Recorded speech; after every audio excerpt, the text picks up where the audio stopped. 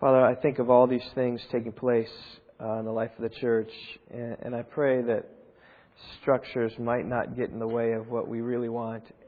And God, we really want to be followers of Christ. He gave His all for us, as we saw last week, that the Son of Man did not come to be served, but to serve and to give His life a ransom for many. And Father, we want to be great in the kingdom, and to be great, it means that we must be servants. So we want, God, to be servants of Christ, bond slaves, slaves of Jesus, who do what He tells us to do, go where He tells us to go, and serve people, looking out not for our own interests only, but looking for the interests of others. So I pray that You would help us with that. And now as we come to Your Word, I pray that we'd realize that the one You look to is the one who's humble, the one who is contrite of spirit, and the one who trembles at Your Word. And so may we tremble at Your Word here this morning. May we humbly receive it in our hearts.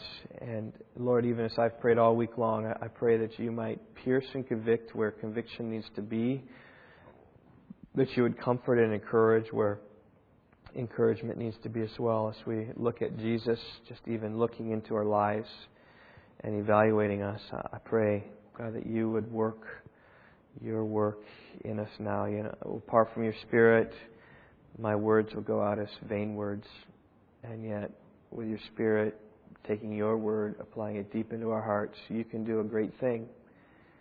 And I pray, Lord, that You would do that today for us. We pray in Jesus' name. Amen. Well, in 1949, a film was produced, came out, an American scene called The Inspector General. How many of you have seen that movie? It's kind of an older movie.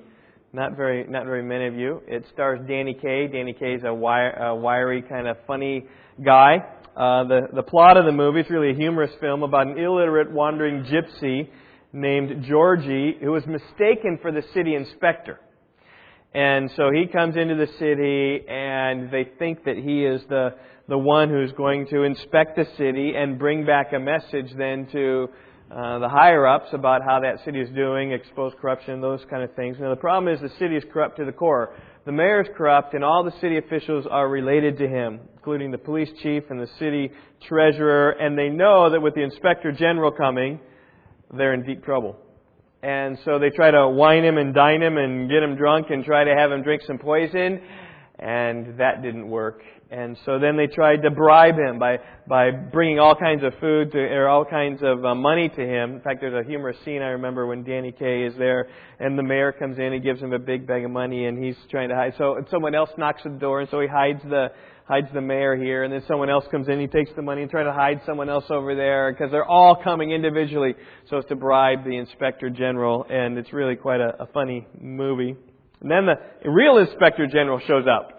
And then some twists and turns. Well, to make a long story short, not to destroy the movie for you, it all ends well. The corrupt officials get placed in prison. They get hanged for their crimes. Georgie's appointed mayor. He gets the woman that he loves, and everyone lives happily ever after. So that's the movie. You can look it up online if you want. Well, this morning we're going to see the true Inspector General, the Lord Jesus Christ. He's going to come into Jerusalem and inspect the city. He's going to come into Jerusalem amidst the praises of men, and then when He's there, He's going to look out among Jerusalem and see if there is fruit there, and the city will be found wanting. The great Jerusalem, the city on a hill for all to see, the city of Jerusalem where God chose to put His name, was a poor reflection of God to the world. That's why Jesus came. He came to judge that place, like city inspectors would, to set things right. But He came to save His people, those who would repent from their sins and follow Christ. Well, that's our text today. Mark chapter 11, 1 through 26. Let me just read that for you here. Mark chapter 11. As they approached Jerusalem at Bethphage and Bethany, near the Mount of Olives, He sent two of His disciples and said to them, "Go into the village opposite you, and immediately as you enter it, you will find a colt there, tied, on which no one has ever sat. Untie it and bring it here. If anyone says to you, 'Why are you doing this?' you say, 'The Lord has need of it, and immediately He will send it back here." And they went away and found a colt tied at the door outside in the street, and they untied it. And some of the bystanders were saying to them, "What are you doing, untying the colt?" And they spoke to them just as Jesus had told them. And they gave them permission. And they brought the colt to Jesus and put their coats on it, and He sat on it. And many spread their coats in the road, and others spread leafy branches which they had cut from the fields.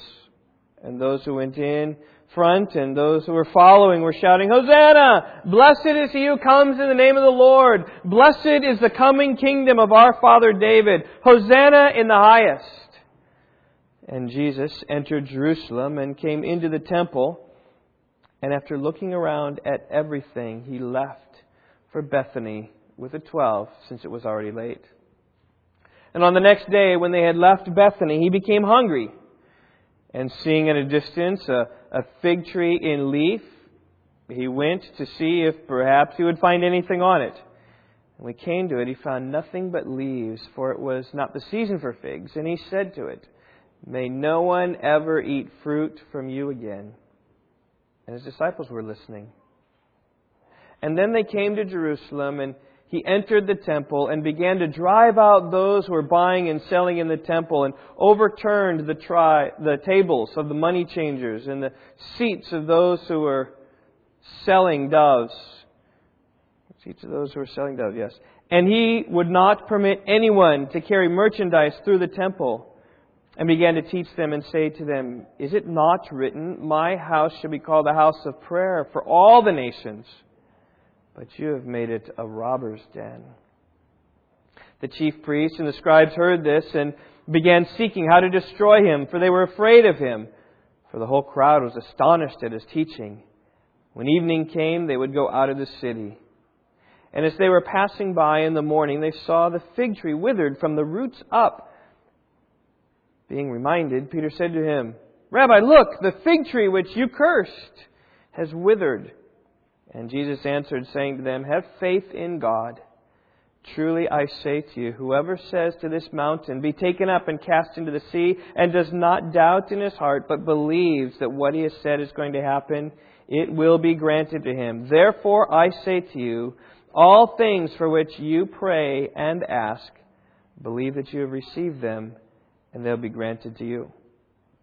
Whether you stand praying, forgive. Whenever you stand praying, forgive. "If you have anything against anyone, so that your Father who is in heaven will also forgive you your transgressions."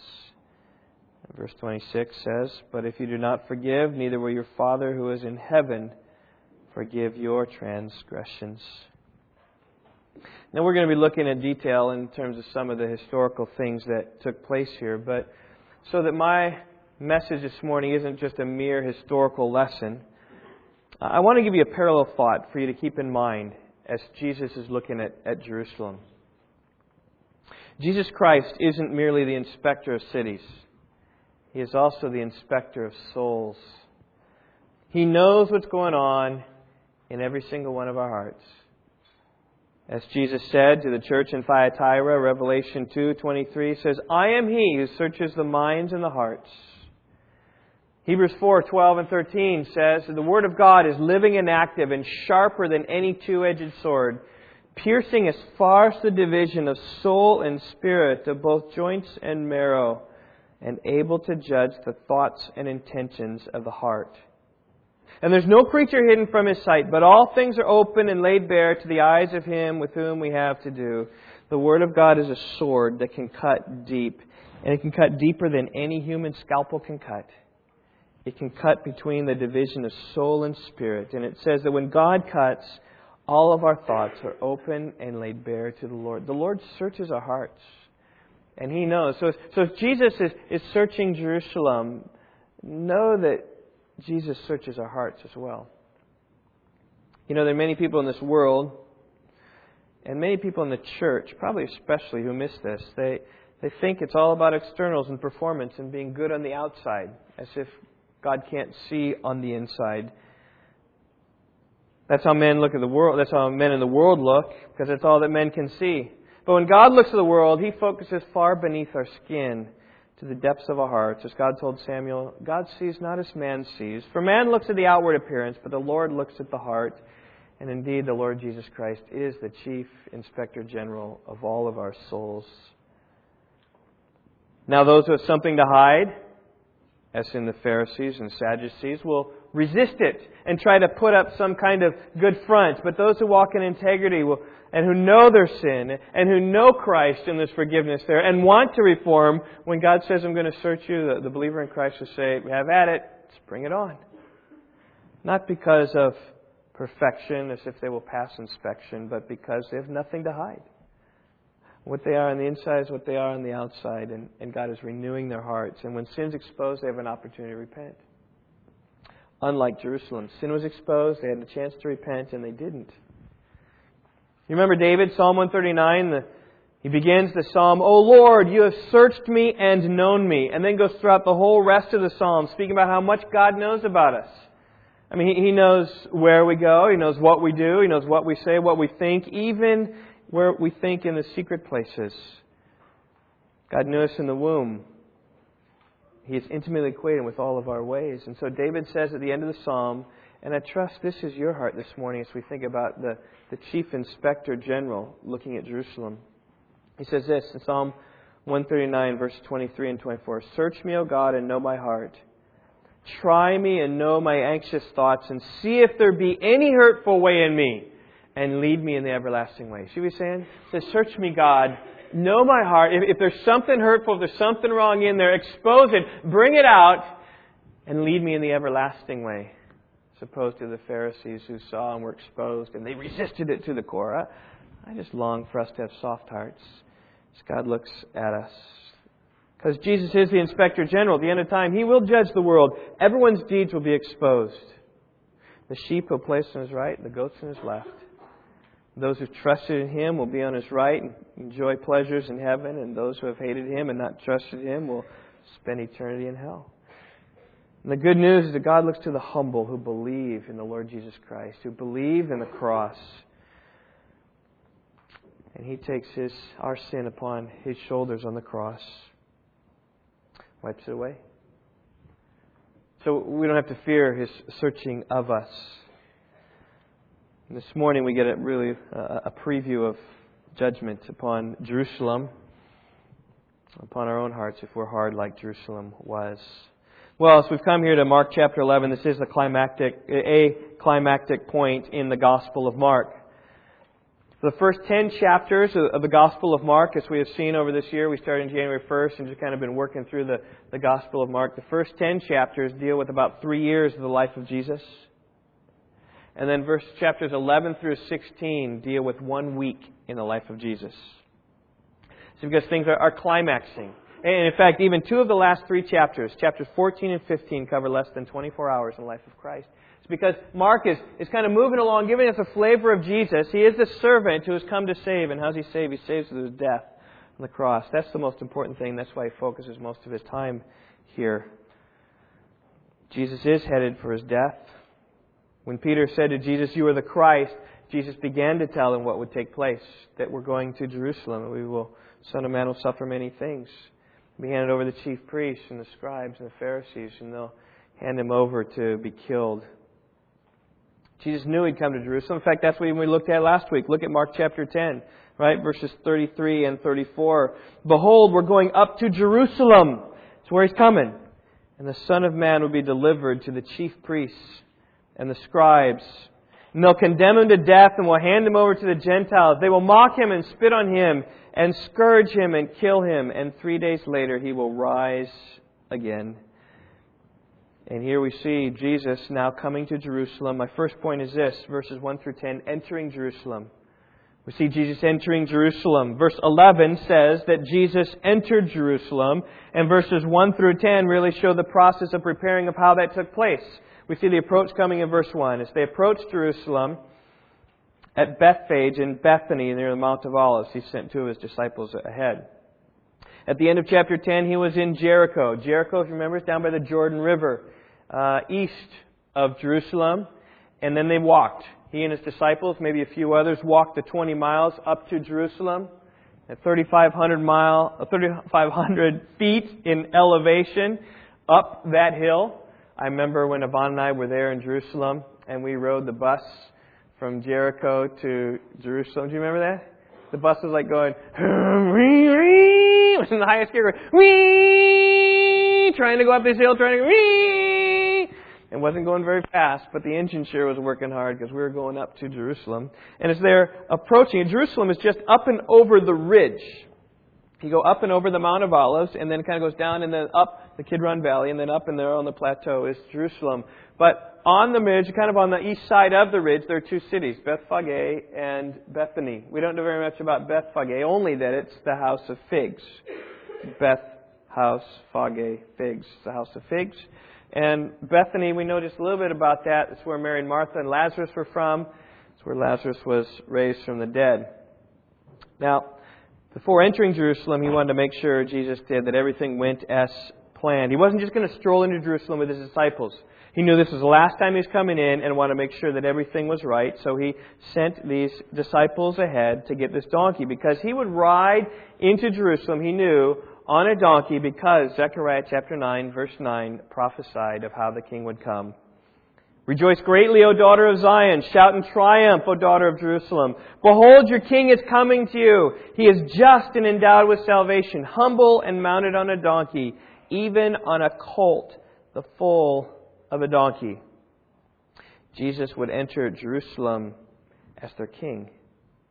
Not on a royal steed like most kings, but he would ride on a donkey, demonstrating the character of this king who was coming to humbly serve the people, right? The Son of Man, chapter 10, verse 45, did not come to be served, but to serve and to give his life a ransom for many. He was coming as a humble servant. From the best we can tell, Jesus didn't own a donkey, so he borrowed one. And how he borrowed it is told in verses 2 and 3. And Jesus said to these two disciples, go into the village opposite you. Maybe Bethphage, maybe Bethany. We don't know exactly where it is. And immediately as you enter it, you'll find a colt there, on which no one has ever sat. Untie it and bring it here. Probably a young colt, a young donkey. And if anyone says to you, why are you doing this? You say, the Lord has need of it. And immediately He will send it back there. Now, at this point, people go back and forth. Well, how did Jesus know this donkey would be there? And how do you know what would transpire in terms of the conversation? Was it divine foreknowledge? Or did Jesus have some advanced planning here? We don't know.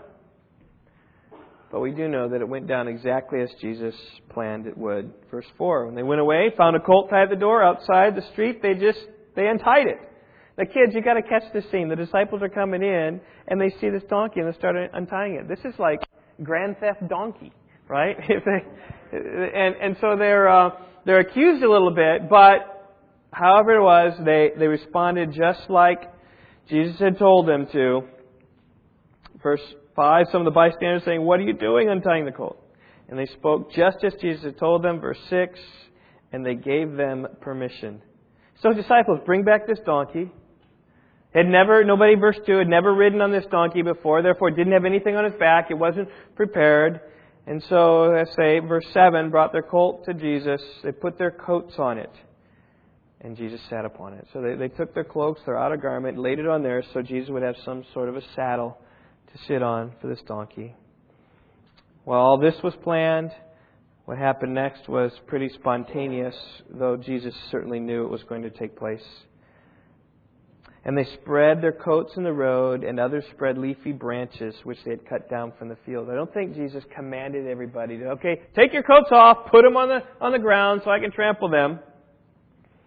I don't think Jesus commanded that. I think it was just a natural response, just the gravity of the moment. They knew what Jesus was doing, and they put their garments down as a sign of submission.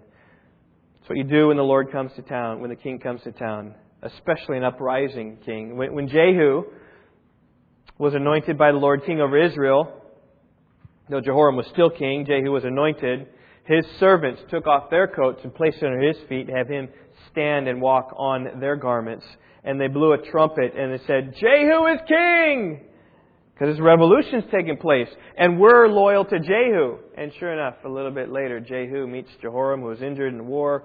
He took an arrow out, pierced him through the chest, and Jehu became king. And these servants, they'd taken off their garments, allowed the king to step on a sign of submission to the future king. And when they spread the palm branches there as well, it was also a way to show honor to the one who rides upon the donkey. Today, we might say it a little bit different. Today, we might take this big, long red carpet and roll it out so that Jesus could come walking on a red carpet. This was the red carpet treatment, right? The green leafy treatment, if you will. The palm branch treatment, welcoming the king into the city. That's what they were doing. They're welcoming Jesus. Now, they were anticipating that Jesus would overrule the Roman tyranny. And therefore, they're saying we have our allegiance to Jesus. You can see that in the words they sung, verse 9. And those who went in front and those who were following were shouting, Hosanna! Blessed is he who comes in the name of the Lord. Blessed is the coming kingdom of our father David. Hosanna in the highest. These words come from Psalm 118.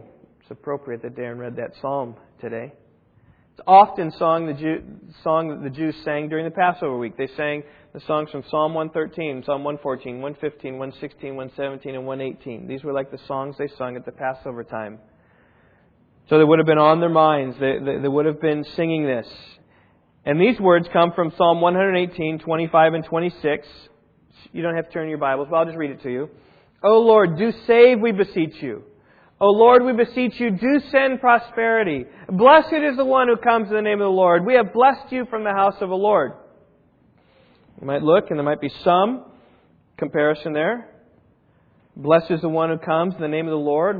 You heard that come out. But where's Hosanna? Well, Hosanna is in Psalm 118, verse 25. It's in the Hebrew, reads like this. Ana Adonai Hoshiana. Ana, like now, Lord. Adonai is the Lord. Hoshia, na means please. Hoshiana, save. It means, oh Lord, now please save. That's what they're singing. Please save us, please save us. Or as our English translation says, oh Lord, do save, we beseech you.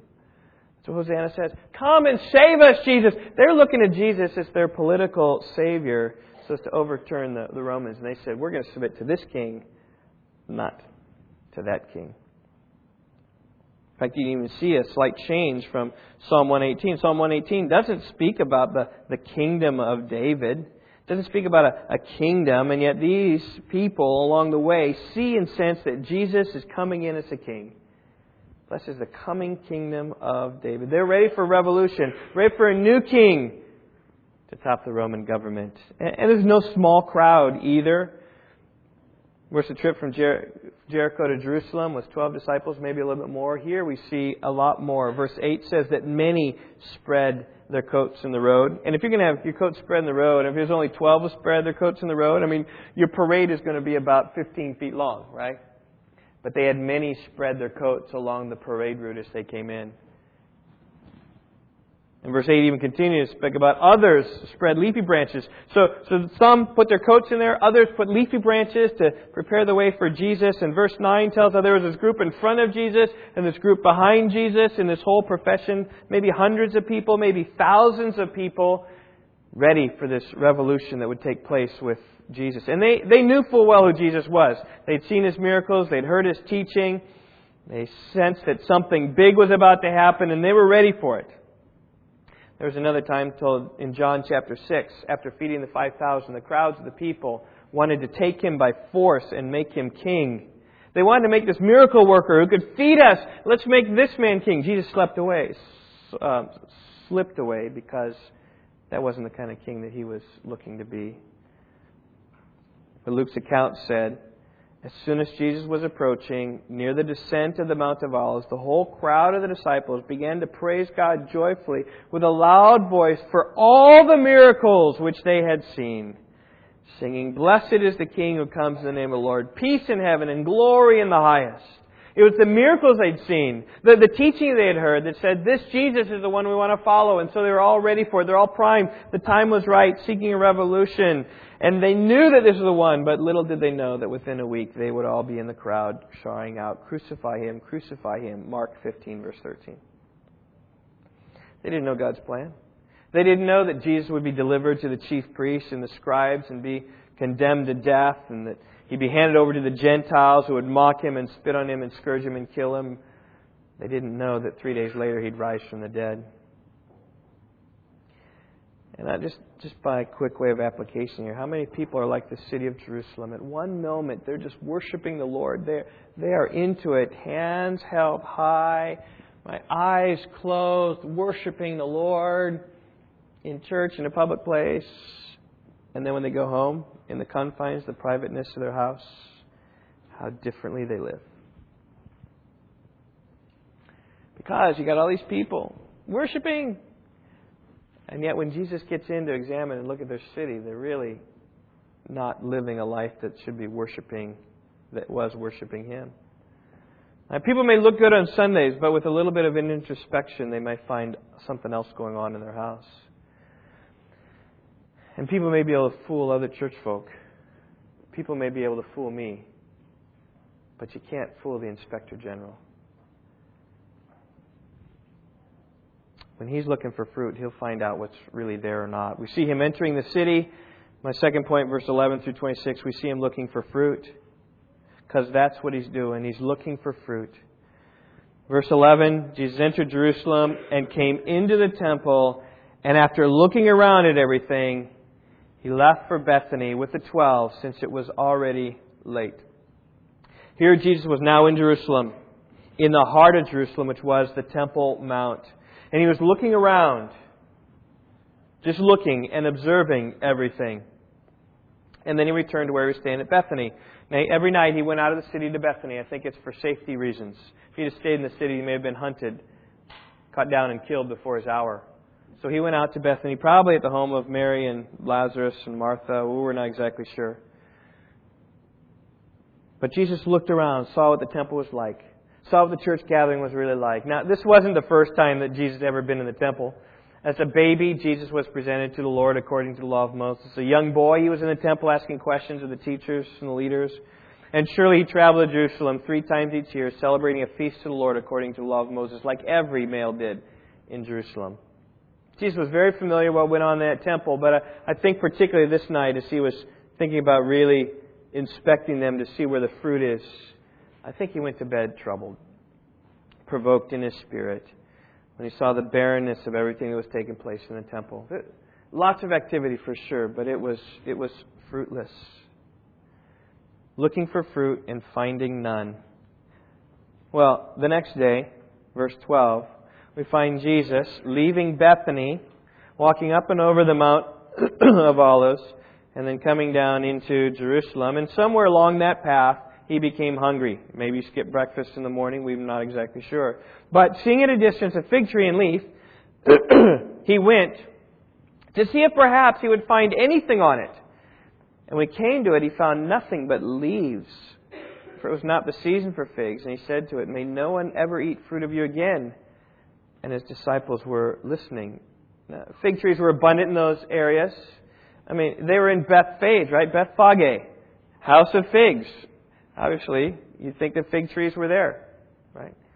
That's why you name things that way. And it was the spring of the year, the time of the Passover.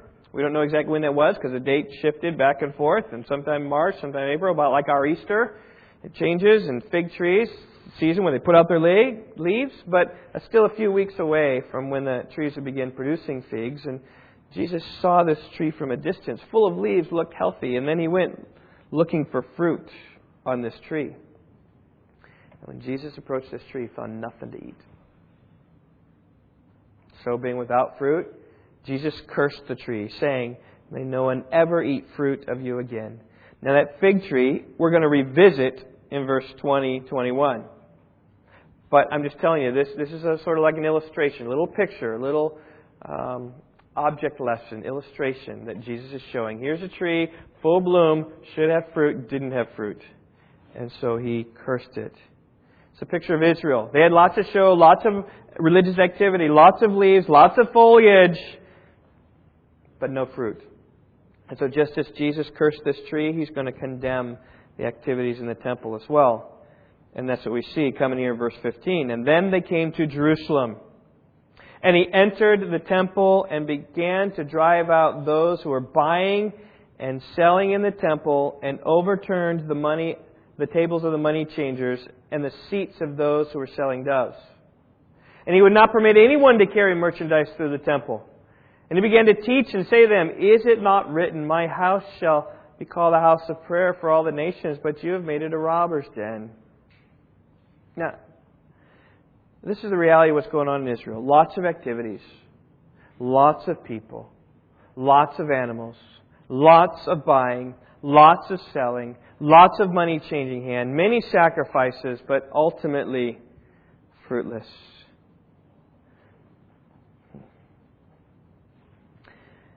Can you imagine the scene? What was taking place there? I mean, we're sitting here kind of quiet, right? And the scene there was nothing but quiet. You guys ever played the game of Pit before?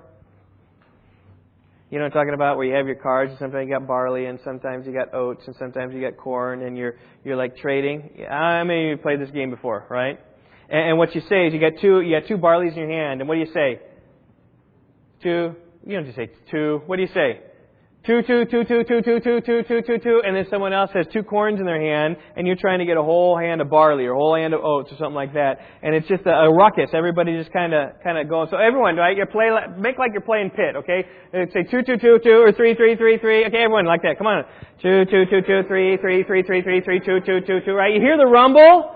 That's what was happening. And into that rumble, Jesus is looking, and they're selling stuff, and on top of that, oh, it was smelling sweet in there. If you will, all the animals and the goats were, bah, bah, you know, and the cows were mooing, and they're all just over there. They're just all just doing it. It's just a chaos, pandemonium in the temple court. And so as all this is going on, Jesus interrupts it. Throws all the tables over. He picks up the chair, stops it over. And then even it is shocking. Only Mark is the one that says He would not permit anyone to carry merchandise through the temple. And so I've been preaching. There have been various kids getting up and getting notes. And I'm totally fine with that. Okay, doesn't bother me at all in one bit. But Jesus would have said, nope. Don't go down the aisle. Stop right there. No, stop. He wouldn't let anyone get through there. And He made that whole place, which was a ruckus, He made it into calm. He stopped everything, and I'm sure people were like looking at Him going, whoa, who is this? What's happening? And then He teaches them this teachable moment with all quiet. He says, the temple is to be a house of prayer for all the nations, but instead you've made this house of prayer into the den of robbers. Now the religious leaders should have known better than to let all this ruckus take place right there in the court of the Gentiles. Because Jesus merely quotes from the Old Testament. Isaiah 56 verse 7 describes the Gentiles, how they will come to the temple, even the Gentiles. Listen to this, Isaiah 56 verse 7. Even those I will bring to my holy mountain. Even these Gentiles I will bring to my holy mountain and make them joyful in my house of prayer. Their burnt offerings and their sacrifices will be acceptable on my altar. For my house will be called a house of prayer for all the peoples. Isaiah, they're talking about how the gospel's going to go out, and all these people from all the lands are going to come, and they're going to even bring their sacrifices to Jerusalem. Even though they're not Jews, they're going to bring their sacrifice to be accepted of the Lord. And right where the Gentiles can be, all this hubbub is going on, and it's creating such a distraction environment that it defeated everything the Lord had envisioned for the place where He placed His name. They were destroying it. Second quotation comes from Jeremiah 7, in which Jeremiah, some 600 years before Jesus, described the errors of his day. And listen to the errors of his day, because nothing had changed in 600 years. It was still the errors of the day of Jesus. People worshiping and people having activity, and yet living sinful lives on top of that. I'll just read the section around Jeremiah 7:11, beginning of verse 8. Behold, Jeremiah said, you are trusting in deceptive words to no avail. Will you steal, murder, and commit adultery, and swear falsely, and offer sacrifices to Baal, and walk after other gods that you have not known? Right? Can you do all these sinful things and offer to Baal and be idolatrous, and then come and stand before me in this house, which is called by my name, and say, we are delivered?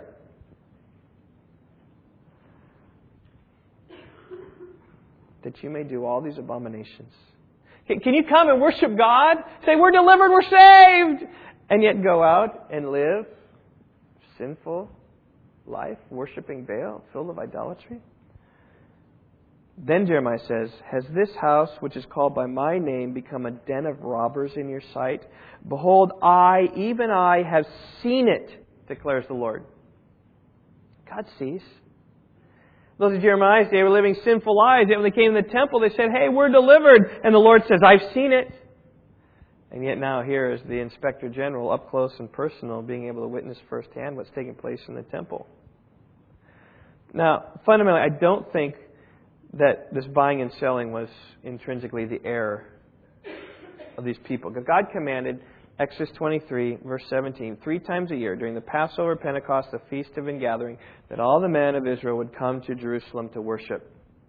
That meant that pilgrims came to Jerusalem, needed to come from all around, wherever they lived, up in the Sea of Galilee, over by the Mediterranean Sea, down south in the Negev, wherever they came from, they needed to come with animal sacrifices. And it's very hard to bring animals a long distance. So instead, they just brought their money. And they would buy these animals so that they could sacrifice. I think that was entirely reasonable. I think, though, there's 2 problems. First of all, location. They put it right in the court of the Gentiles. Right past the door where you can go into the true temple courtyard where things are really sacrificed. The Holy of Holies, just yards away. They choose to do business right there in the temple.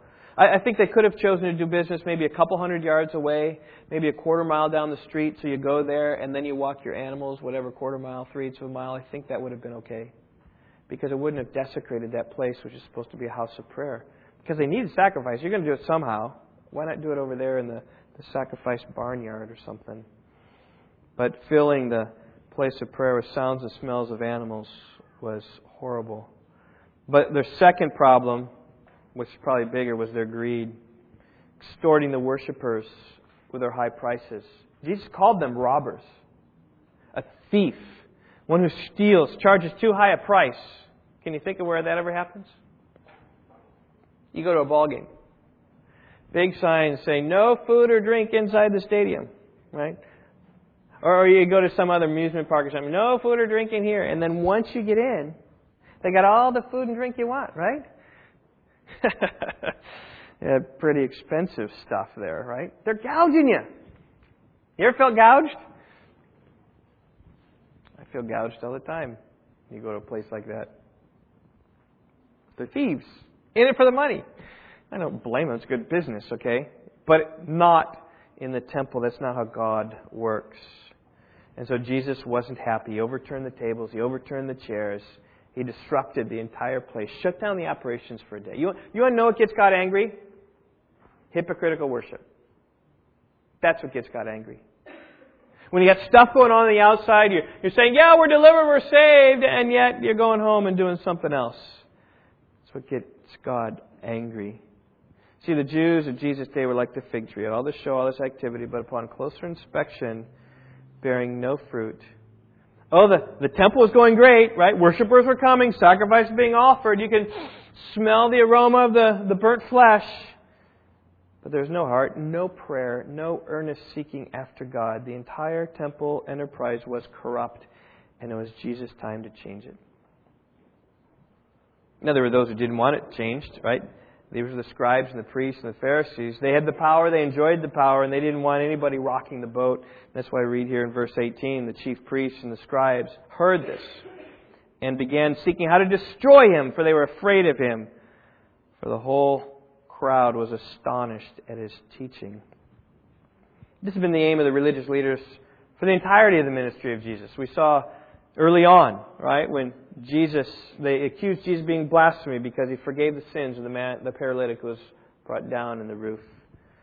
They despised Jesus because he ate and drank with tax collectors and sinners. They were offended that Jesus didn't fast like the other religious folk did, and especially hated him for breaking the rules on the Sabbath. And it says in chapter 3, verse 6, the Pharisees went out, immediately began conspiring with the Herodians against him as to how they might destroy him. And now, heightened by the hosannas that were sung to him, angered by the overturning of the tables, fearing the crowds who were hanging on his every word, they sought to kill him. We'll see them questioning His authority next week as we look at that text. Mark chapter 11, verse 28. What authority are you doing these things by? Who gave you the authority to do these things? They're trying to hit His authority. They're trying to address Him, like trying to get at His authority, trying to cut Him down. And then the following week, we're going to look at some of these questions that they asked Him in chapter 12, verse 13, when the Herodians came, this political group, to ask Him a political question. And these Sadducees came and talked about the resurrection because they had a bone to gripe about the resurrection. And then others, and they're trying to trap Him in what He said. Chapter 12, verse 13. And they said some of the Pharisees and the Herodians came in order to trap Him in a statement. They're trying to take Him down. And then finally, Mark chapter 14, verse 1. The Passover and unleavened bread were 2 days away, and the chief priests and the scribes were seeking out a season by stealth and killed Him. See, God was exposing their heart. The Inspector General was exposing their heart, and they wanted nothing of it. When the Inspector General had come and rejected their work, they didn't say, God, help us to reform our ways. No, in turn, they turned and rejected the inspector. Rather than reform their ways, they tried to kill Him. They didn't want to change. And you know, fundamentally, that's what the unrepentant do. When they hear a message they don't want to hear, they know what God says, they hear what God says, and they don't want to do what God says, and so they reject God. Just stuff Him, and that's what it says in Romans chapter 1. Even though they know the truth, what do? They suppress it in unrighteousness, right? They suppress God. They're angry with God, they push it away. And all the talk around our nation about people angry with God, trying to take God out of everything, it all has to do with their morality. They want to live how they want to live. They want to reject God so that God is not a voice in their lives. And so that's why we read in verse 19, when evening came, they would go out of the city. Jesus didn't want to hang around the hostile environment for these days when they're attempting to kill Him, not until the time was right. Well, probably stayed again in Bethany, we're not told in verse 19, because they walked the same route, because they walked by the fig tree again on their way to Jerusalem the next day. Verse 20. And as they were passing by in the morning, they saw a fig tree withered from the roots up. And being reminded, Peter saw this fig tree. He said, Rabbi, look, the fig tree which you cursed is withered. Well, yeah. I mean, if Jesus says, may no one ever eat fruit from you again, what's going to happen? No one's ever going to eat fruit again from that tree. And it was withered from the roots up. It just kind of withered right on up. It's not like Jesus took a secret axe to it and cut it down from the top down. It was from the roots up. It just withered. Such is the power of Jesus. One commentator said this. Within 24 hours, the tree on which Jesus had pronounced His curse had changed from a seemingly vigorous woody perennial in full foliage to a shrunken corpse, the ghost of its former self. And that was a picture of what would happen to the Jews. It's a picture of what would happen to this religious system of Israel. It's a picture of what would happen, I believe, to the Temple Mount. Look on, verse 22. Jesus says this. Jesus answered, saying to Peter, saying to all the disciples, have faith in God. Truly I say to you, whoever says to this mountain, be taken up and cast into the sea, and does not doubt in his heart, but believes that what he says is going to happen, it will be granted to him. Now, the big question here is, to what mountain is he referring to? Remember, Jericho's down there. He's right up. He was at Bethany. He's right up, probably on the crest of the Mount of Olives. And from that crest, which is a Mount of Olives, he could look over here and see the Temple Mount. And he could look over here and see the Dead Sea. Now, some say, could be right, that he's referring to the Mount of Olives, right where he's standing. He said, I tell you, if you say to this mountain, get up and remove into the heart of the sea, it will remove for you. But I think he might, this is conjecture a little bit, I think he might have been saying, I say to you, whoever says of this mountain here, this Mount Jerusalem with all the temple sacrifices, get up, be rooted, and be cast into the sea, believing it will be done for you. That may be the one that Jesus was talking about, Mount Moriah. If that is the case, he's referring to the Temple Mount, then Jesus in some way is prophesying, predicting, expecting the destruction of the Temple Mount. And upon the cross, of course, Jesus destroyed all need for animal sacrifice because he became the ultimate sacrifice to which all the animal sacrifices pointed. Thus He made the old covenant obsolete, Hebrews 8:13. In 40 years of Jesus saying this, Jerusalem was sacked by the Romans and the temple was completely destroyed. In fact, when we get to chapter 13, we will look at that. Totally destroyed, totally wiped out. That's what He says, right? Chapter 13, verse 2. Jesus said to him, "Do you see these great buildings? Not one stone will be left upon another which will not be torn down." Every stone, even to the foundation, is going to be taken up. It's going to be gone. This might be what Jesus is saying. I'm coming to destroy this mountain. I'm going to cast this mountain into the sea. Oh, not by force, but by love. I love this city. Jerusalem, Jerusalem, how I long to be with you. I long to gather you together like a hen would gather her chicks underneath her wings, but you are not willing. Behold, He said, I have left your house desolate. Matthew 23:38. I have left that place desolate. Maybe that's what Jesus is saying. That's some conjecture. You can think about that. But ultimately, what Jesus is doing here in verses 22 and through 26, He's bringing down to personal application really for us. He says right here, have faith in God. He says, pray. Verse 24, I say to you, all things for which you pray and ask, believe that you have received them and they'll be granted to you. So believe and trust and faith and pray even in believing these things. And whenever you stand praying, forgive. If you have anything against anyone, so that your Father who is in heaven will also forgive you your transgressions. Verse 26, but if you do not forgive, neither will your Father who is in heaven forgive your transgressions. This is the Inspector General looking in our lives. Really, what is it that God wants to look and see in our lives? Really, I think three things. He wants to see faith and a belief and a trust in God in all things. So when Jesus curses the fig tree, we can believe the curse. When Jesus says He's going to die, we believe He's going to die. When He says He's going to rise again, believe He's going to rise again. But believe what Jesus says. And pray. This means praying for some things. And I just can confess even my lack of faith. I was with Yvonne. We were praying one morning. I forget what it was. Thursday morning. We were just praying together on our knees before the day started. And just prayed for something. Just praying that God would do something. And then it went on. And then throughout the day, came back and kind of, I remember telling Yvonne some things that happened that day. And she said, you prayed for it, didn't you? I'm like, oh yeah, I did pray for that. And just God was faithful and gracious to answer prayer. And we just need to believe and trust in greater ways that He does that. And I'm not standing up here as the great object to say, hey, look at the way I pray. I'm feeble. But thank the Lord for this illustration this week. We need to trust the Lord more for that. We need faith, we need to pray, we need to believe, and we need to forgive.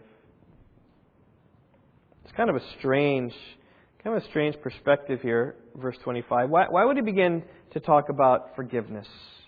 Whenever you stand praying, forgive if you have anything against anyone. Why would He get at that? Here's why. I think this is like the heart of the gospel, is that hearts that hold grudges towards other people haven't understood the forgiveness of Christ. When you understand everything that God has given you in Jesus, how He's forgiven you the great riches of your debt you owed to Him, how can you but not forgive trivial transgressions? In another instance in Matthew chapter 18, when Jesus was mentioning the same kind of thing, remember He told the story about the guy who owed 220,000 talents, which is like astronomical amount of money. He was probably a worker who was collecting taxes and got some kind of debt, so the king threw him in prison. Or was going to. He said, "Oh, have mercy on me. I'll pay it back." He said, "Okay, well, at least he's begging. I'll let him go." And there's a guy who just owed him $100, and he choked him and demanded his money back, showing he didn't understand His great forgiveness, that he was forgiven. And when the king heard that, he threw him in jail. Because if you don't understand your forgiveness before the Lord, you won't understand forgiveness to other people. And if you're not forgiving other people, holding grudges, it says God is not going to forgive you. I mean, I think as the Inspector General here, this is really to the heart. Do you have grudges against people? Are you holding things against them? Because, as it says in verse 25, verse 26 even. In some manuscripts it's not here, but at least this is true because it comes from Matthew as well. If you do not forgive, neither will your Father who is in heaven forgive your transgressions. Now, it's not that my forgiveness of others causes God to forgive. It's God's cause of forgiveness to me that extends to others and release the heart of the gospel. It's fundamentally what God wants to look at when He looks at fruit in your life. So do you believe? Do you trust in the Lord? Are you praying to the Lord, believing Him? Are you forgiving and extending that forgiveness, not holding grudges against other people? I think that's what Jesus is speaking about. Let's just bow our heads even right now.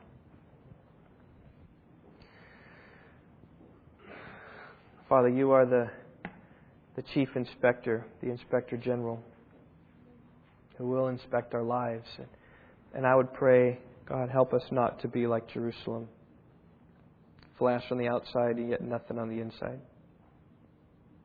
Busyness and activity, faithful church attendance, and yet in our homes seeing no fruit at all.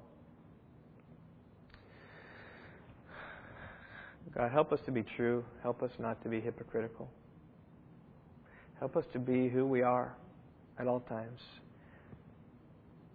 And if the Lord is here and convicting you right now, the solution isn't to then be really good at home. The solution is to confess your sin and cry to God for mercy, pleading forgiveness, the cross of Christ.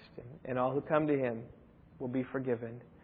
If you confess your sins, He's faithful and just to forgive us all our sins and to cleanse us from all unrighteousness. So you just cry out to Him. I would encourage you to do that. And so, Father, I pray that Rock Valley Bible Church, we wouldn't be playing games, but that we would be genuine people who love You. I pray even for this book, Radical, that we will go over in our small groups. God, I pray that as You search us and in areas where we're found wanting, I pray, O Lord, that we would turn from those ways and not resist You,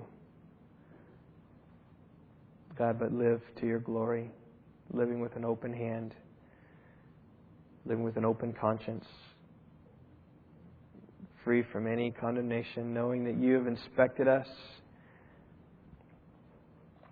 have found the sin, have forgiven us in Christ. Help us to be like David. Search me, O God, and know my heart. Try me and know my anxious thoughts. See if there be any wicked way in me. And, O Lord, lead us to the everlasting way, the way of prayer and faith and forgiveness. We put these things in Your hand, O Lord. Pray in Jesus' name. Amen.